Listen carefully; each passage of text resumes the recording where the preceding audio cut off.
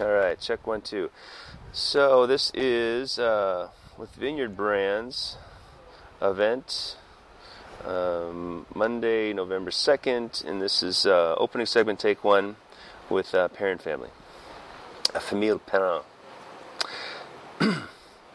Hey, this is Christopher Chan, your host of Happy Hour Radio, and I'm pleased to be out and about again for one of our In the Vineyard series, and I'm in downtown Ballard at the historic Ace Hotel in their lovely pavilion room, here for a Vineyard Brands tasting of all these great French producers. And I have the pleasure of hosting Emmanuel Lemoine, who is the brand ambassador for the Perrin family. And Emmanuel, bienvenue à Happy Hour. Thank you very much. Thank you for having me. Excellent. So let's talk about your role as brand ambassador. What do you do?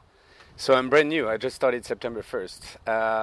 I was covering Northern California for the national import company called Vineyard Brands for 10 years. And for family reasons, I had to go back to France, in Bordeaux, where I stayed for 18 months working and selling Grand Cru Classé for one of the leading negocios called Ballon des Menrets. And at Vinexpo, I had the pleasure to catch up with Marc Perrin, and he asked me if I'd be interested in covering the US. So basically, Vineyard Brands, who used to be my employers for 10 years, is now my largest customer. So I have the pleasure to come back, spend 50% of the time in the US, and the rest of the time I base myself in Aix-en-Provence. Mm-hmm. So when customers are coming to visit, I can not only show the properties of the Southern Rhone with Beaucastel and the Gigondas, Vinsorbe and so forth, but also being based in Aix, I'm close to Miraval in Corrence, so mm-hmm. I can also present and visit Miraval with our customers now. Miraval has been quite the project, quite the success story, yeah. And regardless of the fame behind it, the Brad Pitt and Angelina, the wine is just really fantastic. Thank you. And a recognizable package, and of course it sounds lovely as well. Mm-hmm. I was just down there in Bordeaux, and I was a day early for Vinexpo. I was on a cruise, so I missed mm-hmm. it. Oh, yeah. Okay. I did. So you work for the Perrin family now, and tell me about the Perrin family. Give me a little history of Famille Perrin. Well, Famille Perrin, they've been around for a very long time. Basically, Pierre de Beaucastel arrived in 1549 and bought an estate, which is now known as Beaucastel.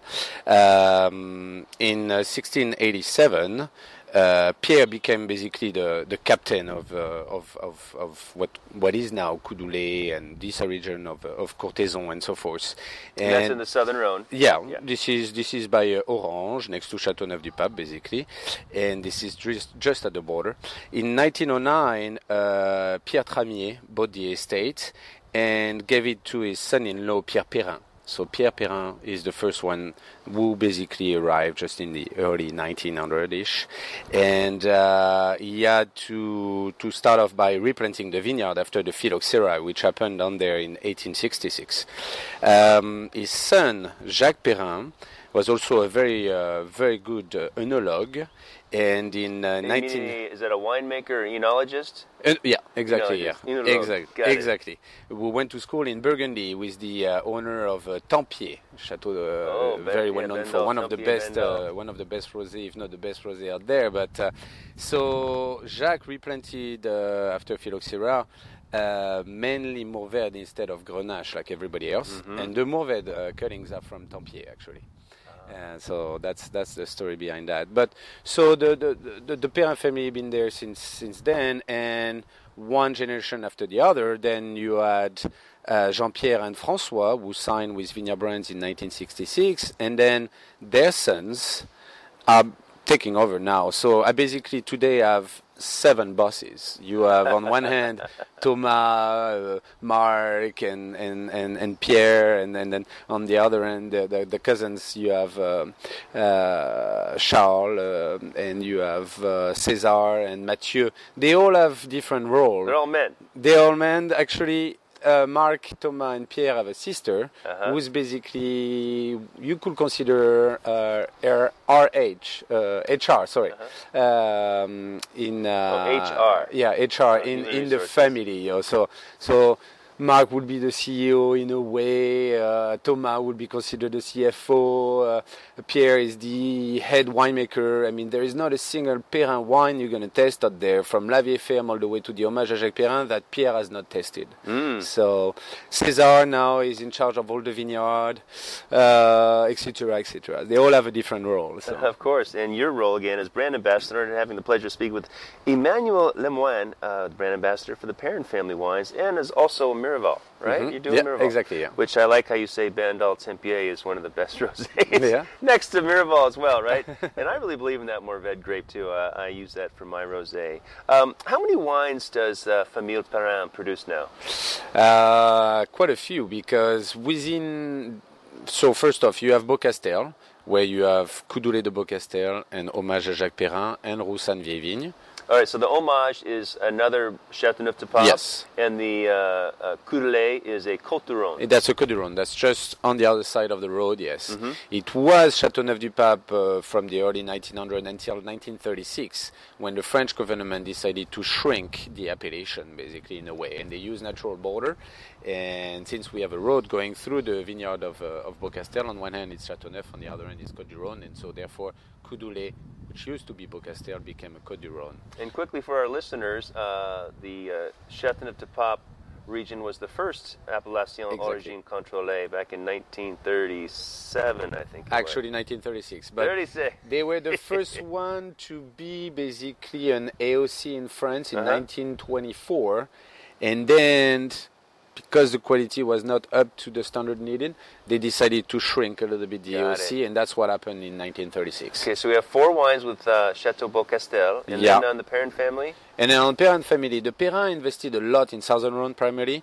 They own quite a bit of land in Côte du Rhône, first off, and in Gigondas, Vaqueras, Rasteau, and other villages like Vinsobre. They are basically the leader in Vinsobre. And Vansorbe is one of the little villages down there, right? Yeah, Extends your region. At the tip mostly north. Grenache. Actually, 40%. There is a good amount of Grenache, but this is the best spot to grow Syrah in the Southern Rhône, because you are higher in altitude. You're 1,200 above sea level in Fitz, and it's a sandy soil. It's a great spot for Syrah, and we actually have some pre-phylloxeric vines up there, and we make another Vinsobre called Eau de Julienne, and that is if you have not tested that, this is a really you have it here wine. today. I don't recall if we have it today, but I hope so. Well, interesting enough, you mentioned the sandy soils there on the 1,200-foot elevation for that Vansorbe's vineyard, and phylloxera cannot exist in sandy soils. That's why you probably have those vines still alive today. Very cool. So we have, how many whites does the Perrin family produce? White is actually a very small production. I mean, at Beaucastel, for example, it's up to 6% or so, something like this. That's the Châteauneuf-du-Pape Blanc, right? Yeah, that's the Châteauneuf-du-Pape Blanc, which is primarily Roussanne with Grenache Blanc and Bourboulenc, etc. Actually, we can say also Beaucastel is the last estate in Châteauneuf-du-Pape who still owns and blend the 13 grape varietal, of which you have the 5 white grape varietal. But the Perrin are not making that much white. There is the Perrin Reserve, which you see well in the market, which is a great Côte du Rhône, fantastic value for money, which you're going to find around $9.99 retail. That's our biggest production of white, Côte du Rhône white.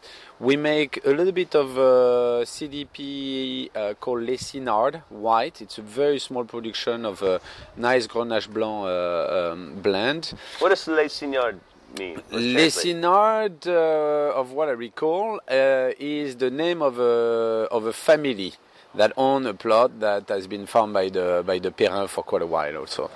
And concerning the white, this is it. So you have Perrin Reserve, you have Coudoulet, you have Beaucastel, and within Beaucastel we do also a Roussanne Vieille Vigne, all vines of Roussanne, which is, I mean, frankly, a fantastic wine.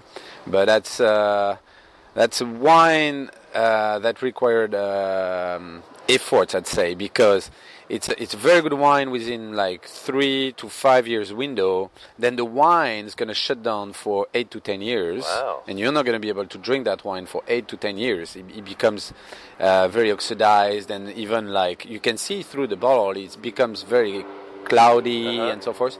And then the Roussanne again awake, and you end up having like a wine which is like as good as a Montrachet, like from anybody, from Sauzet or Leflaive or whatever. This is really outstanding white wine. And they have the acidity to prolong that age. Yeah, exactly, and to go that long. Yeah. Very cool. Well, let's talk about some of the winemaking techniques. You know, obviously old barrel is used for reds, but how do the white? Is the white's modern production stainless steel, or do you use concrete or concrete eggs, or what's going on down there? So what happened? First of all, white is once again 5-6% of the production. We ferment and age 70% of the wine in very small stainless steel tank, and 30% only is going through barrel. There is not a single new barrel in any of the Perrin wine, any of the Beaucastel wines. Keeps them affordable, I guess. Yeah, also, and also we keep on expressing the terroir. We don't use any makeup to cover the wine, etc. And the grape varietal we are using are not really inclined in built for having a bunch of new oak. Yeah, they're more subtle and expressive in their own way. But concerning the red, we have different vessels depending on the grape varietal. If it's a reductive grape varietal, we use oak vats. For example, for the Mourvèdre and the Syrah, and the rest we are using primarily concrete vats. Okay. That's what we have at Beaucastel.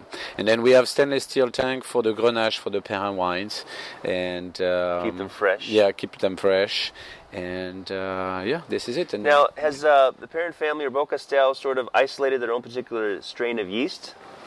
We use just what's called natural fermentation. Natural fermentation. Yeah. So it lives there in the house. So in the house, great. yeah. Since then, yeah. Exactly. Very interesting. And let's talk about this recent vintage, 2015. What's the vintage look like for the Southern Rhone? Well, the Bordelais are calling it again the vintage of the century. The fourth one already. Yeah, exactly. Now in Châteauneuf, frankly, we have had an amazing vintage. I got so lucky to arrive there late August and establish myself, get myself situated and so forth. But I had the chance to go around with Pierre, with Marc in the vineyard and so forth, and César. And I mean, they are talking about 1990. We're having like a really fantastic vintage. For the white, they were just like really mind-blowing. The reds were just outstanding. We had gorgeous weather. We had few rains here and there, but we have that Mistral. Right, it's like acting like drying everything just right after. So you wait a couple of days and then you can go harvest. But we brought in, everything in like perfect conditions. And we have a winemaker that works at Perrin now, who's basically for the day-to-day operation at Perrin, who was 10 years at Chapoutier. Who was also telling me that he haven't had such a vintage in his career so far, and we are very, very, very pleased. Not only in the Southern Rhone, also at Miraval in Provence, but also in the Northern Rhone, where we have a project with Nicolas Jaboulet that we are actually growing. Wow, what a treat to get a history of the Perrin family, of course, talk about the wines and this last 2015 vintage. Emmanuel Lemoine, thank you so much for joining me on Happy Hour Radio. Thank you so much for having me again. Thank you.